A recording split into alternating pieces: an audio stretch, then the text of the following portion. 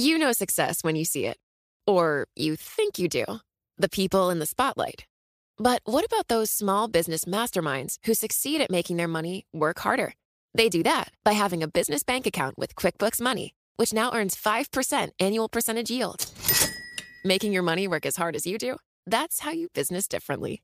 Learn more about QuickBooks Money at quickbooks.com/5APY. Banking services provided by Green Dot Bank. Member FDIC. Only funds and envelopes earn APY. APY can change at any time. The countdown has begun. From May 14th to 16th, 1,000 global leaders will gather in Doha for the Qatar Economic Forum powered by Bloomberg. Join heads of state, influential ministers, and leading CEOs to make new connections, gain unique insights, and uncover valuable opportunities in one of the world's most rapidly rising regions. Request your invite for this exclusive event at QatarEconomicForum.com. This week on Parts Per Billion, we're asking some pretty mind-bending questions about GMOs. For example, what is a GMO? The answer, which is that no one really knows, may surprise you.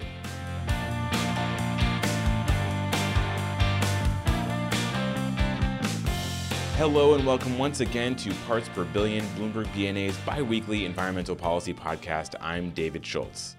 It can be really difficult to talk about GMOs, and one of the reasons is that there's so little agreement about even the definitions of the most basic terms. It's like two people playing chess who can't agree on what a pawn is or how a queen can move. There's not even agreement that we should be calling these foods GMOs at all. Some people call them genetically engineered, other people bioengineered. These all refer to the same thing. But what exactly is that thing? GMO usually refers to some type of organism like a plant or an animal that's had its genetic code modified in some way by humans. So at this point you might be asking, why are we getting so deep into the semantic weeds here? It's because Congress just passed a GMO labeling law, which may not actually even be a GMO labeling law, and food companies that need to comply with it are trying to figure all this stuff out. Starting soon, food manufacturers will have to let shoppers know somehow if their food contains GMOs. Keith Matthews is one of the people helping these companies out. He's an attorney at the firm Sidley Austin who specializes in food and environmental law. Before moving to the firm, he headed up the EPA's division in charge of pesticides and GMO crops.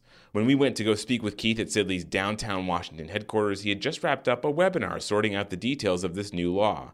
So as someone who writes about this topic a lot, but also as someone who buys food in grocery stores a lot, I asked him the question that probably a lot of people are wondering.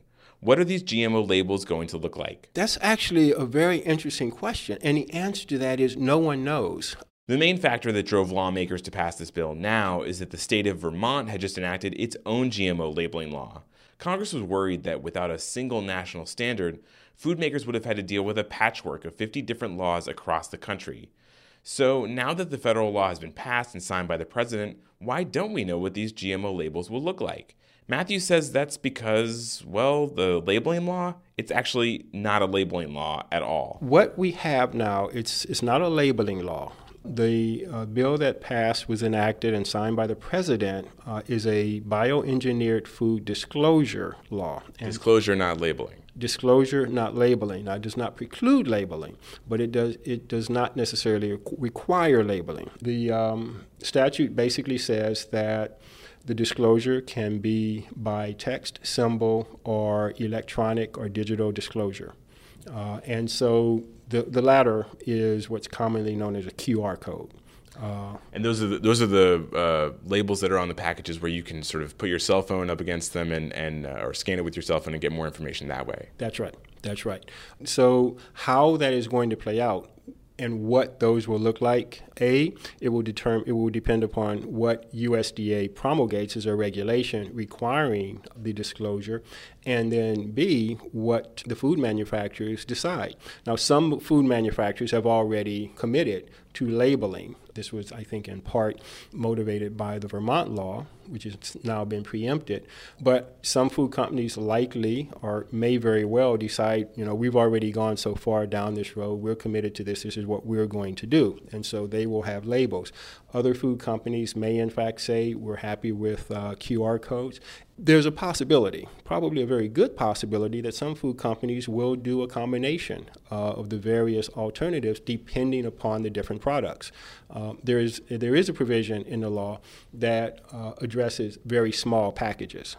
So where you have very small packages where a label may not fit, there's provisions, or USDA should come up with provisions to kind of address that circumstance. But I wouldn't be surprised if you have a number of food companies that have a number of alternatives depending upon the size of the product. One of the most significant aspects of the bill was that it actually includes a definition of what a GMO is. Matthew says that definition is actually pretty narrow. There are a lot of things that many people would consider to be a GMO that would fall outside of this definition. For example, a lot of the organisms created using new genetic engineering techniques called gene editing, those aren't GMOs according to this law. Neither are meat products made from animals who were fed GMOs.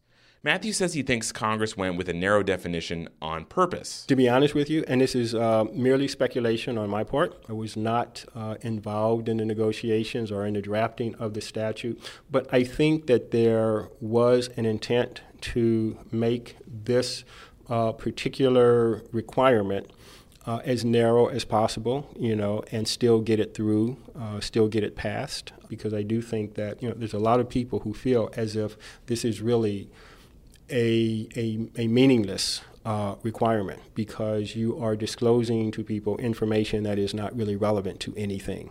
When you're talking about mandatory food labeling or food disclosure, that should be about aspects of the food that are relevant to health and safety. And whether or not something contains genetically engineered components really doesn't tell you anything at all about the possible health consequences or safety or risk of the food. But while Congress tried to get specific with its definition of what a GMO is, Matthew said they left a lot of other details really vague. For example, the law doesn't state what the labeling threshold should be. Should a food be labeled if 5% of its ingredients are GMOs, or only 1%, or less?